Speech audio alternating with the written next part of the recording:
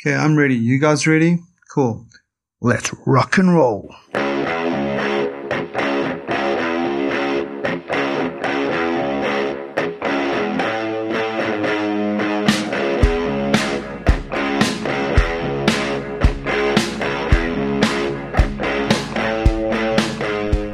Hey, I'm Andrew. This is the Bearded Friend podcast, and thanks for joining me on this episode.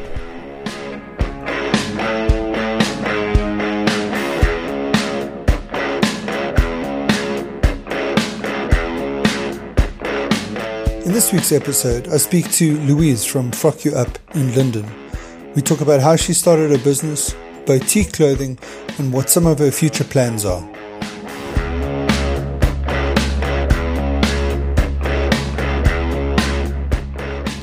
So welcome to another episode of the Bearded Friend podcast. Thanks for joining me again.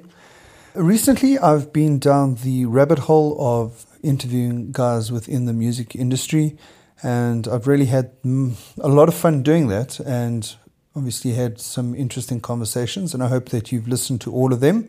If you haven't, please go back and have a look. And then this week, I'm changing it up a little bit. I have a daughter who would like to one day go into the fashion industry. And as I go around, I tend to meet up with people that happen to be in that industry, and I always try and glean some information from them that I can pass on to my daughter to give her some advice on how to get started in that industry. Although she is only a teenager, but I'd like to encourage her and her sister to start thinking about these things early when they still got a roof over their head and they don't have to worry about where the money is coming from. But anyway, so along the way, I've met up with Louise, who owns a boutique shop in London called Frock. And I decided to ask if she could have a chat to my daughter and give her some advice on how to get going, which she did do. And then we decided to do a podcast interview a day or two after that. And then that is this week's episode. So without really going into too much detail, I'm just going to slide into this week's episode, and I hope that you enjoy it. The reason why I wanted to chat to you is because obviously I'm interested in your business. Okay. Really well, because obviously I've got a vested interest with Emma. Yes. And it's also nice to, when I came in on Saturday, it was actually very nice to see how busy it was. Yes. Because often you have this perception in your mind about these sort of boutique kind of places that they like really struggling because everyone's into the commercial stuff, buying the big brands and all that kind of stuff. And then for me, like being in the sort of maker community with the 3D printing and all that, I've realized that people are starting to move away from the consumerism, big brand kind of stuff. Not in everything, but in some stuff, and they like to have unique stuff. We've got certain clients that the one lady works for Proudly South Africa, so she kind of feels it's her duty, and she will only buy from locally produced, only buy locally produced clothing. Obviously the fabrics aren't really produced in South Africa. Yes. It's all imported, some from China, some from Korea, India, and then the qualities, depending where they come from, are better or worse. But so I think the biggest thing that makes our business a success is that a lot of the boutiques just, this is the range, whatever it may be, if it is a label or not, whatever. But what we do is we custom make. So if it's too long or too short or whatever, we make it to fit within hopefully a few seconds. Like someone can order a jacket today, get it tomorrow. And it's just that service. Also, people love to know it's not made in China. They can see the whole factory. It's ethically produced. I was just very, very lucky, just going way back to when I started the business. That was 1991. And it was 3 years before, it was still apartheid government. It was 3 years before Mandela came in and everything. And it was living through that was so weird in that there was nothing available because we had sanctions. So there were no labels, there was no guests, there was no. So South Africans almost had to travel to get what they wanted, and they were starved of products. And they also weren't shops weren't allowed to stay open till after 1 o'clock on a Saturday. So that when Bremer Lake started, there was this captive audience because no one had anything to do. What, the flea market? The flea market, that's how it started.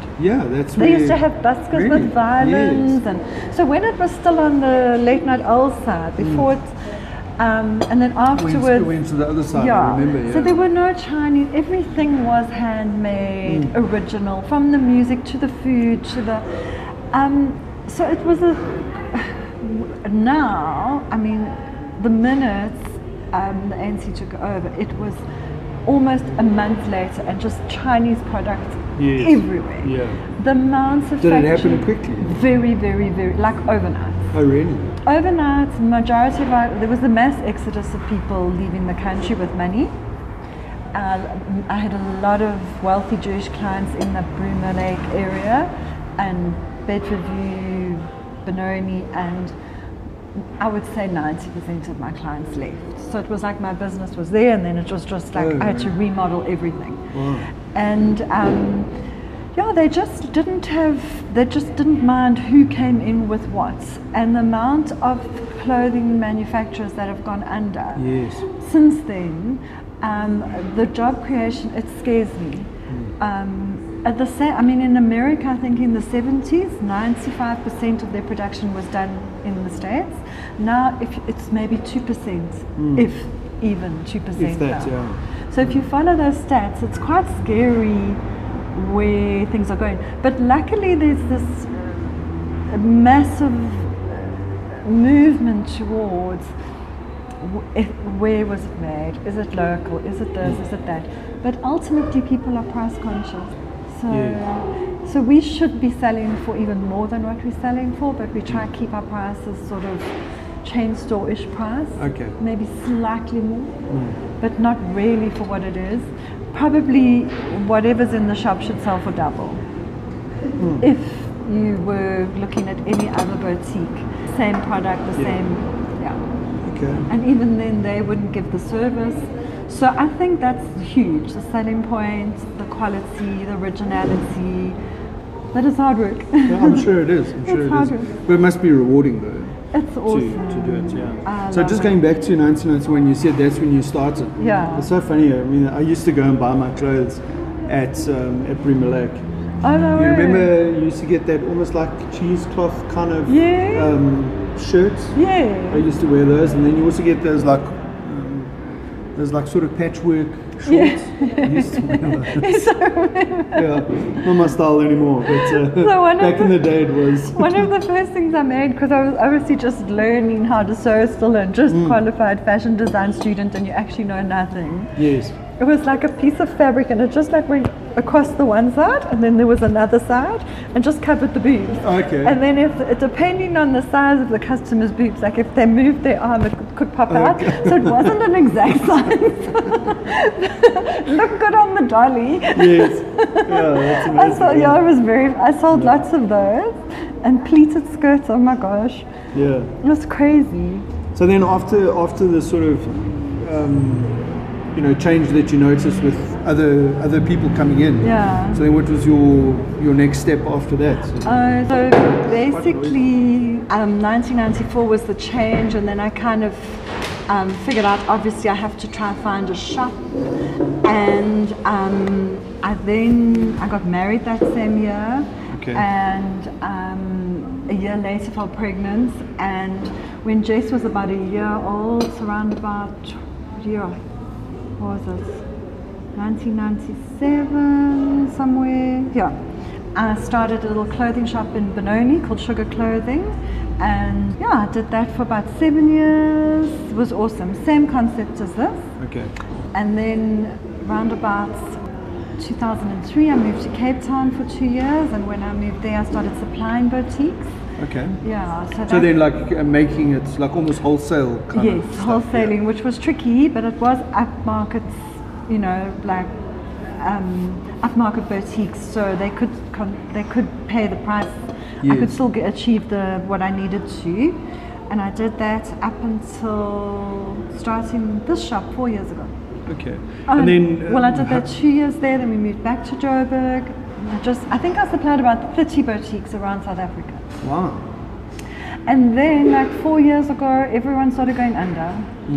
All those boutiques. Shame. I know. Because it's just, if I sell something for 700 Rand, they need to sell it for about 1.5. Yes. And it's just, that market's, Yeah, it's dried up. Eh? Yeah. So then when you were, so you're saying it's the same concept as you're doing now back in Benoni. Yeah. Is it the same style of, was it the kind of clothes that you would be wearing, that you were producing? I generally always make what I would wear and then with a bit of what the market needs.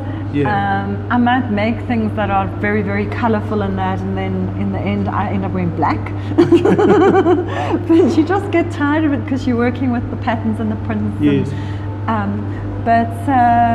I generally try to make it what I would wear. Otherwise, you've got to believe in your range. Otherwise, you're not going to be able to sell it. No, absolutely. Yeah, I don't like evening dresses and formal wear, and I like more instant fashion. Yeah, sure. And then when you moved down to Cape Town, did you find the market different to Johannesburg? Totally. Wherever you go, it's different. It's different. So Cape Town was much more casual, more natural fabrics. Just more casual. Joburg is very, people really get dressed up. Yeah. Whereas there they might rather wear sneakers and, Yeah, but it's constant. From 1 week to the next, you've just got to carry on designing. Because what you did last year, if you had the best seller ever, and that's specific, sometimes you find one silhouette and that just goes and goes. The following year doesn't mean it will, because you've probably sold so many the year before. So fashion is tricky. It's never, it's no exact science. You can't say, oh, that recipe works, so I'm going to do that. And how do you keep an eye on what the coming trends are? Yeah, I look at Net-a-Porter. Net-a-Porter, which is all the, it's just an online shopping website with all the top designers like Stella McCartney, Diane from Furstenberg, although the really, really you couldn't afford their clothes. But I just look at the silhouettes, the styling, the colors.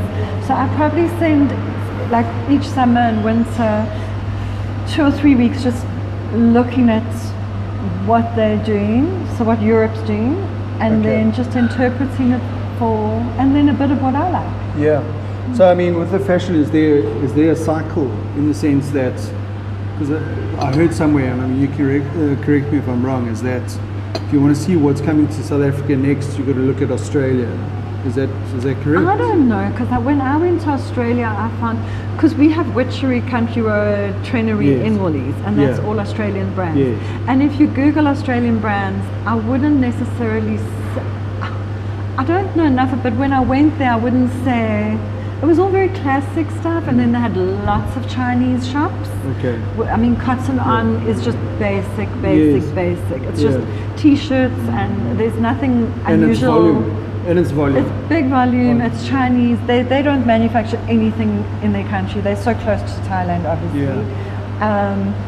and China. So I don't know about Australia. Apparently, that's where we should be exported. Okay. Because I've been asking with Iran what to do, where to go, what would be the best.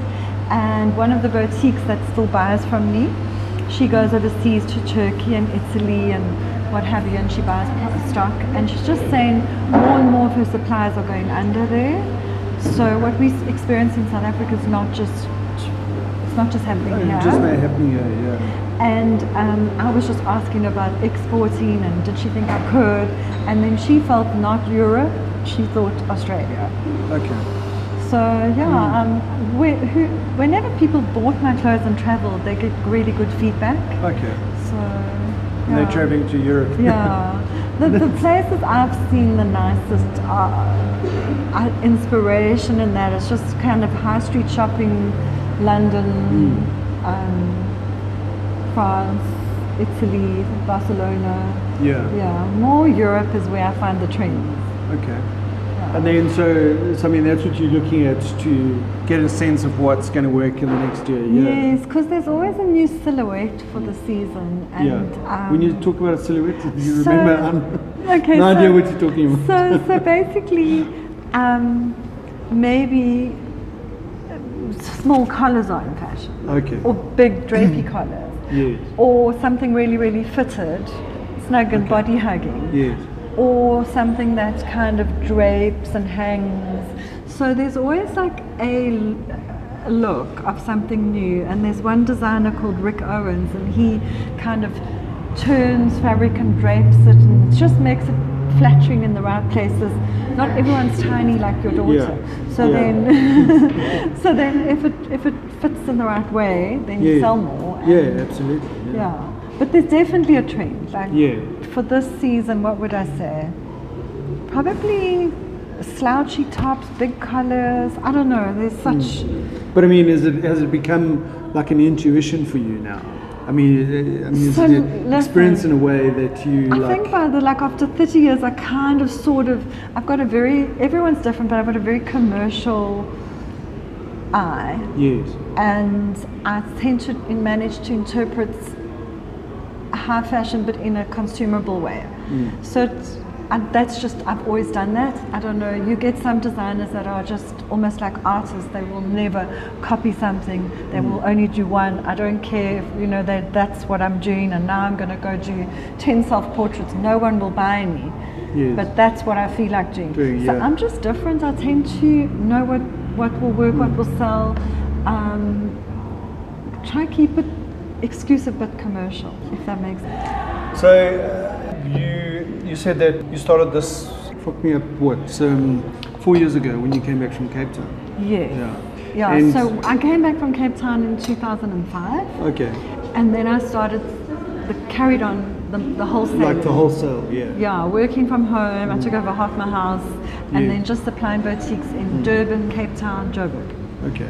And then were you making all the stuff yourself, or did you have people helping you? I've always had staff. So I've got the same staff, some for 30 years. Wow. That's amazing. Yeah, I know. Yeah. And then, what else? Oh yeah, that was hard. I had an agent that would go and sell to the boutiques for me. She was brilliant. And that was hard, really, really hard, because you're competing against the best ranges of all different designers, and those boutiques are also buying clothes overseas. So for them to decide to buy your range, you're really lucky if they do. And then, but it worked. It did brilliantly. It's just that our country, 2008, obviously. Yeah, it was a financial slump. Yeah. And then it got harder. Yes.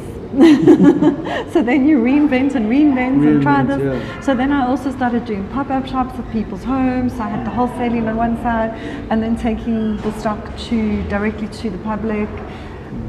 Trying to find a shop, very hard to find a retail outlet. Yes. At a decent rental, because inside the malls you're looking at like astronomical rents. Yeah, I actually don't know how these shops actually survive, because like you walk through Cresta, and I look at it from, let's just talk about shoes as an example. Yeah. So like a brand like Vans or Adidas or whatever. And you'll walk and there will be 10 shops in the mall selling the same shoe at exactly the same price. It's crazy. What's the differentiator there? How do they survive? I don't understand. Well, a lot of, if you go look at the figures of the books, I've got quite a few friends in corporates. I mean, Edgar's is always on the brink of going under. Yes. And then they get a bailout and a bailout and a bailout. And so, I mean, Nine West have gone under. They were going for years, the most exquisite shoes. I don't really know where it's going to go. Yeah. It's very tricky. We're almost like on the brink of lots of changes in the world. I don't know. But where they moved us from, our old shop. Yes. If you think of what's going to go there, it's going to be Pick and Pay, and then Clicks, and then a Sorbet Nails. You're kidding me. So it's all franchise. Well, only the franchises are going to afford that rental. That kind of rental, yeah. So I don't know how. Tricky. So, and then, I mean, you in partnership with Lynn with this shop? Kind of in partnership. Okay. I started the shop and the lease is in my name, and I kind of felt that it would be nice, having had a retail outlet before. It's really hardcore. It's constant. Yeah. You don't have a day off. So I'm just not a morning person. Okay. So I get to work at 11. Yeah. Sometimes 12. I walk the dogs, and I do go to gym. And I train with a trainer. But then probably twice a week I'm on time, like 10ish. Yeah. The shop opens at 9. The staff are there from 8. Okay. So I just have help. And then on Sundays I sit maybe from 6 o'clock till 12 o'clock with admin and payments and accounts. So I just felt that it would be really nice to have a partner to bring in a different range. So she's got her look, I've got my look. Just for the clients, it's not boring, there's more happening. And then also to share the expenses. So we share the rent, the staff are employed by me. I kind of said I won't really be able to do a production, but over the 4 years I am kind of overseeing her production, and it just worked out that way. Okay. So I just bill her for the time when they do her work. Yes. And her range is hers, mine is mine. Yeah. So her sales are hers, mine are mine. Okay. So I saw, because I saw the clothes have got each of your names. So I just didn't want a situation where I've built up this successful shop and then maybe we have a fallout about something and she wants to leave or I want to leave, and then someone has to pay someone else. So we really kept it very transparent, and if she wants to stop, she can stop at any point, and so can I. Yeah, sure. Well, that's actually quite a nice way to work it. It is a nice way to work it. Because it does get complicated when you're in partnership with someone, if something because if I wrong, say I want this fabric and she's saying no, but I like this one, now it's really like you do yours, I do mine, whatever. Well, that's great. Yeah. That's actually nice. It is nice. Yeah. It works very well. That's great. Yeah. So tell me about your staff. You said some of your staff you've had for 30 years. I mean, is it the kind of industry that it's nice to have staff retention? The same people? I mean, the skills that they have. Look, everyone that starts with me starts without skills. Okay. Generally, we have just got a Malawian guy in that's highly skilled, and it's been amazing to have that also. So, but I didn't find. I don't know, we kind of needed, it wasn't easy to find trained people, so it was easier to teach them, and as you've taught, I try and work around people's problems, so there's no situation where your boss and the employee is perfect. It's kind of just personalities and you just have to work around it, so I'd rather carry on with better the devil I know.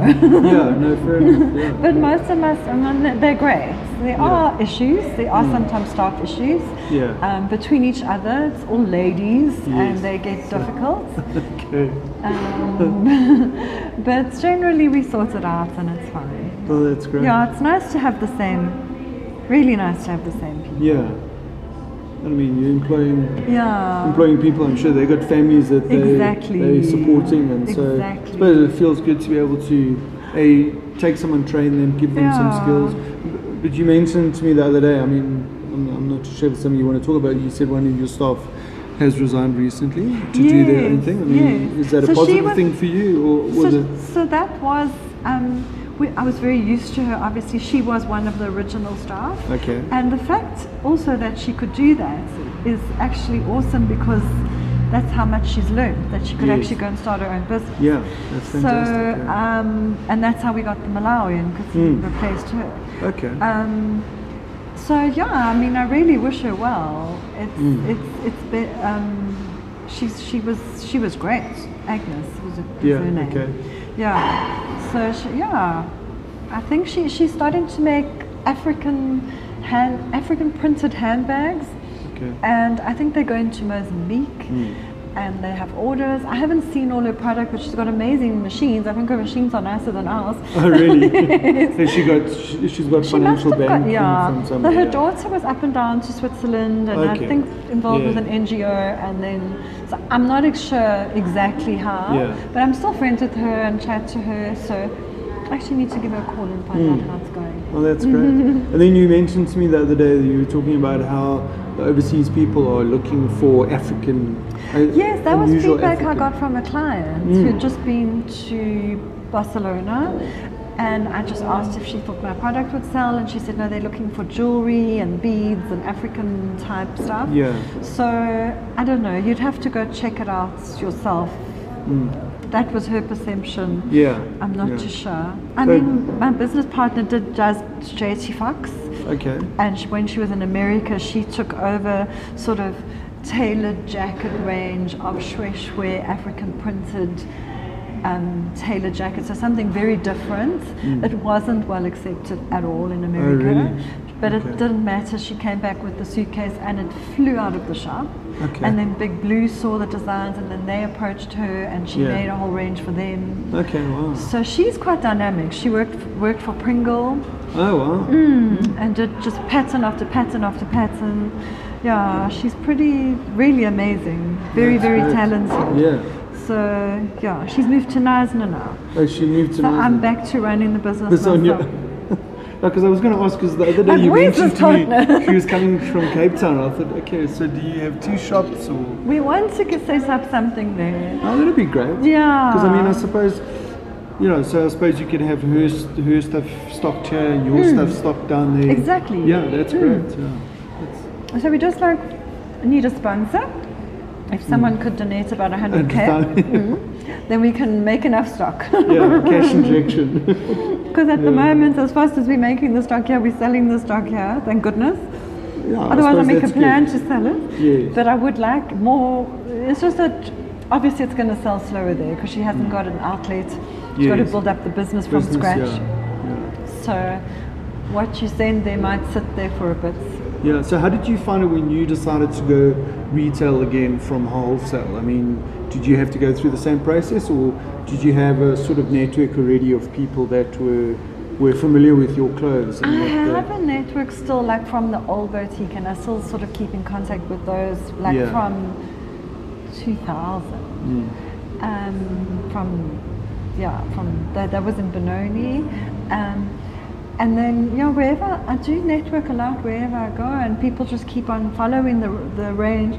But when I started this little shop here, not really, it was brand new. And it was just what they saw in the window, new label. Yeah. It, people from Benoni won't really come out here that much, or Bedford View. Yes. Yeah. So it's quite interesting. So I took, I don't know if you know, there's a guy by the name of Douglas Kruger.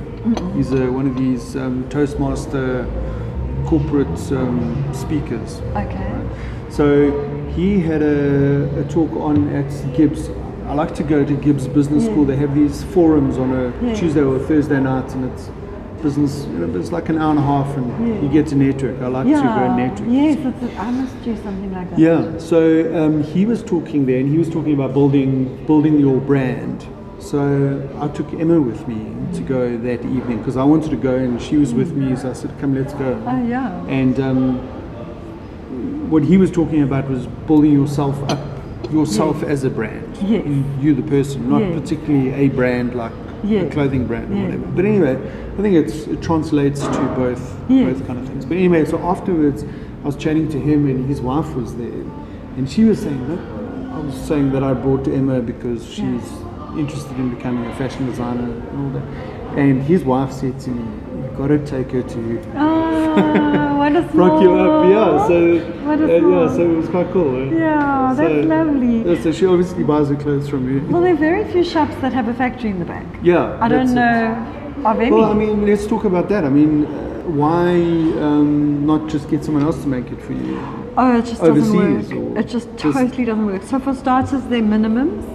Yeah. And we don't want that. We want we minimums like from 60 per color, per design. Yes. So we are just making lots of one-offs.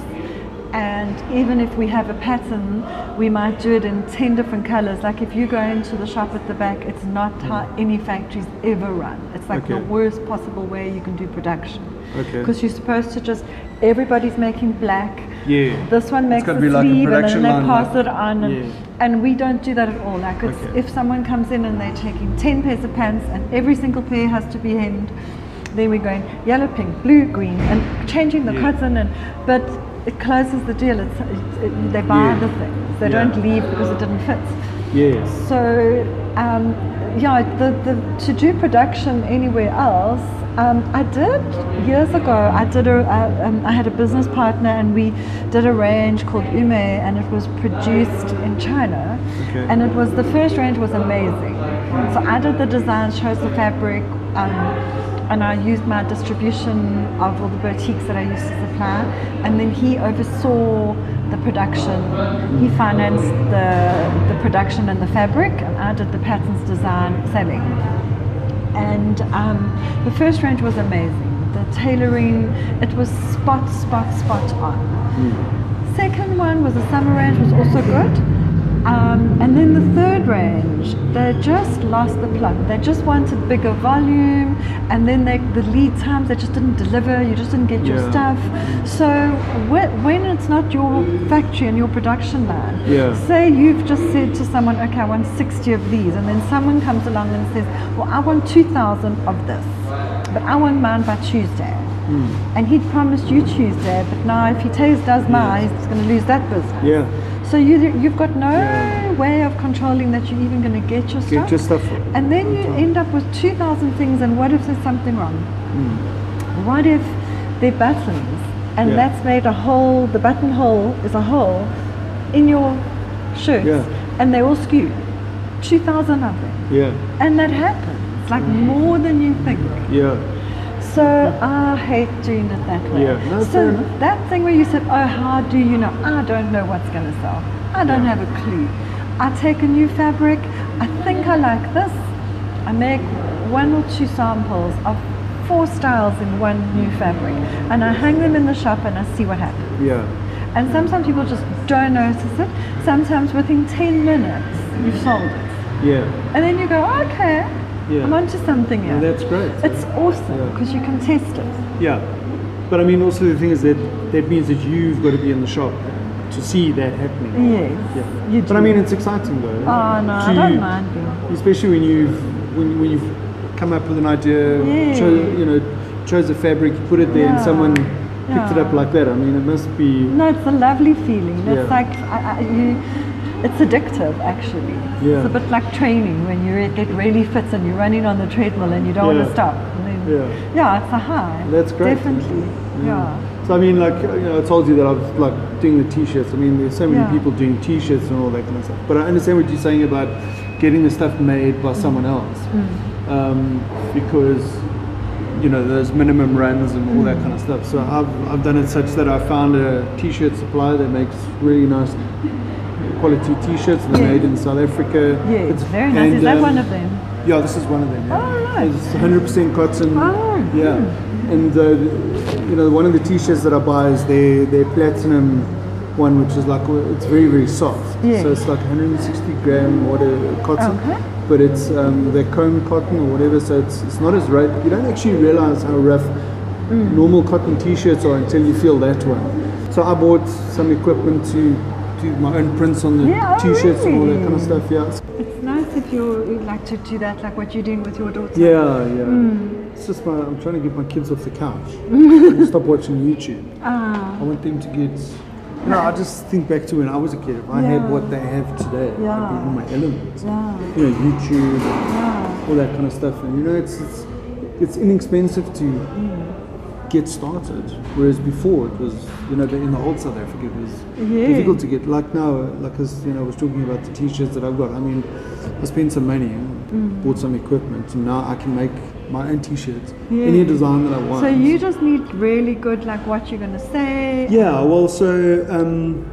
Small runs done in specific ways and what have you. And I can just make my own clothes. Yes, exactly. Because like you go into Vans and you pay 700 Rand for or 1,000 Rand for a sweater like this. Exactly. And all it's got is Vans on it.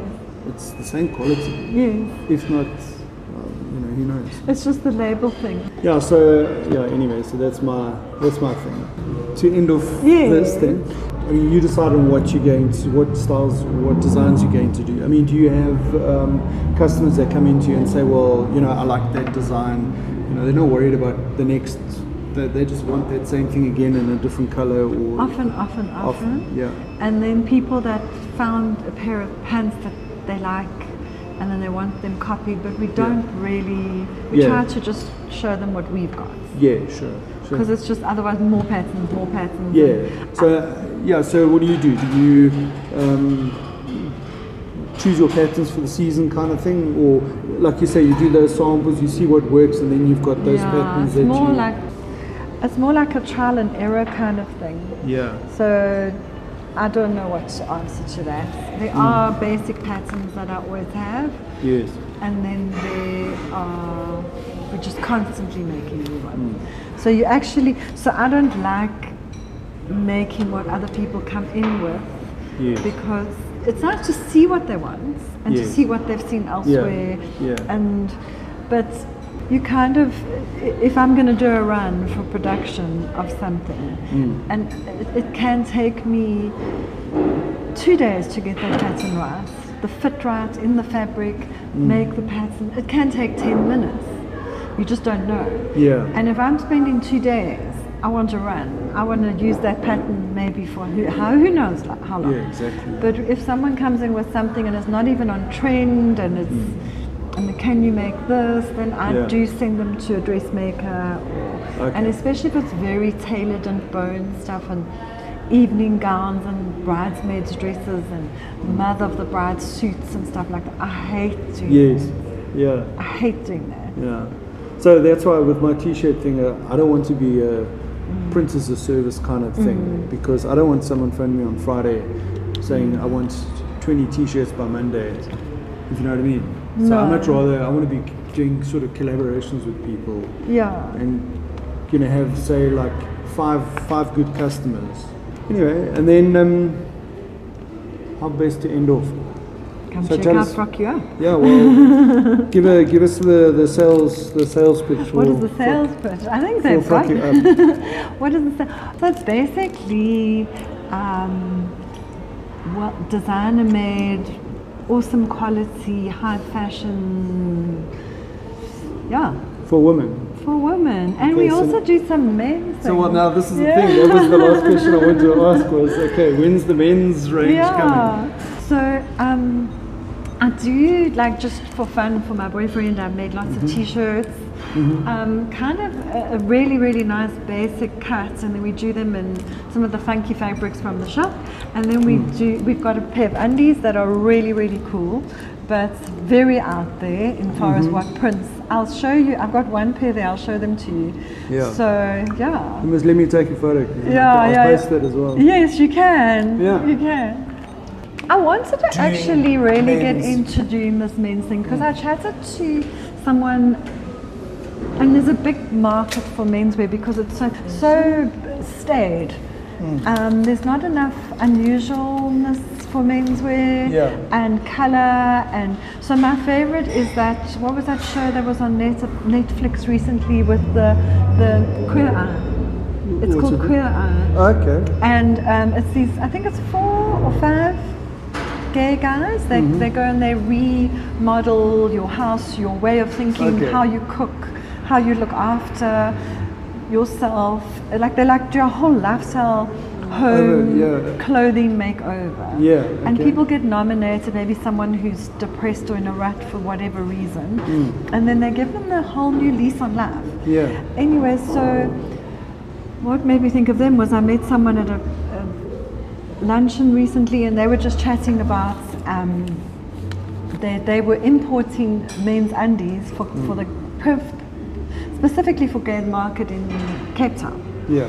And selling the undies at 600 a pair, which is quite a lot for a pair of undies. Yeah, that's right. So I had already, because Glenn went overseas and he got this pair of branded ones that fit really well, and he was like, can't you, like, just for fun, let's do this thing. Okay, so that's for cool. Christmas we did like animal print with fur, like ridiculous things that no one would ever wear.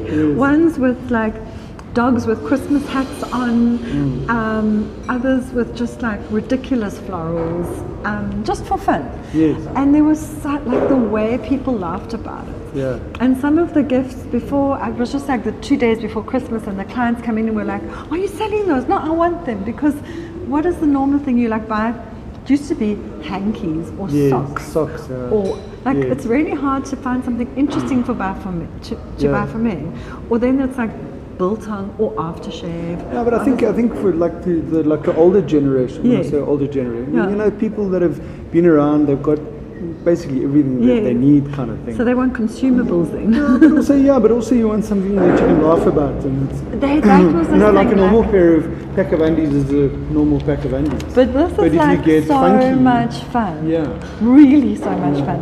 And because the design of the undies, they've kind of got like a section for the package. Yes. So you can make that part like whatever colourful, and the rest plain. I mean, it's really and it's, you get. I mean, if you show Paul now in the shop those undies that I'll show you, you'll see his reaction. Okay. He just laughs and laughs. He's on the allowing machine. He laughs and laughs and laughs and laughs. And I always tease him. I say, "Come on, Paul, you have to model them. Just put them over your jeans like Superman." And he's like, "No."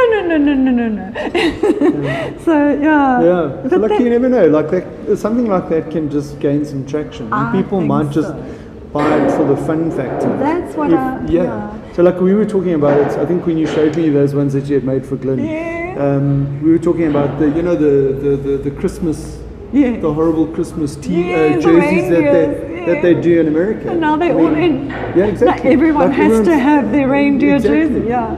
So I mean, it could be the same kind of thing. Exactly. You know? I think that's what you want to spread is joy, actually. Yeah. When people come, I mean, I missed the boat was when you said like, explain Frock up. Yeah. I mean, I've had some people come in really feeling awful about themselves, hating their bodies, just like not even want to try on a single thing. Yeah. And then leaving feeling on top of the world because we've managed to make them look and feel gorgeous, just the right cut of clothing made to fit their bodies. And that's pretty special because that's like another whole soul journey. And you're not going to get that in a department store. I'll never get that. I miss that a lot when I supplied boutiques because my agent supplied and I didn't have the interaction.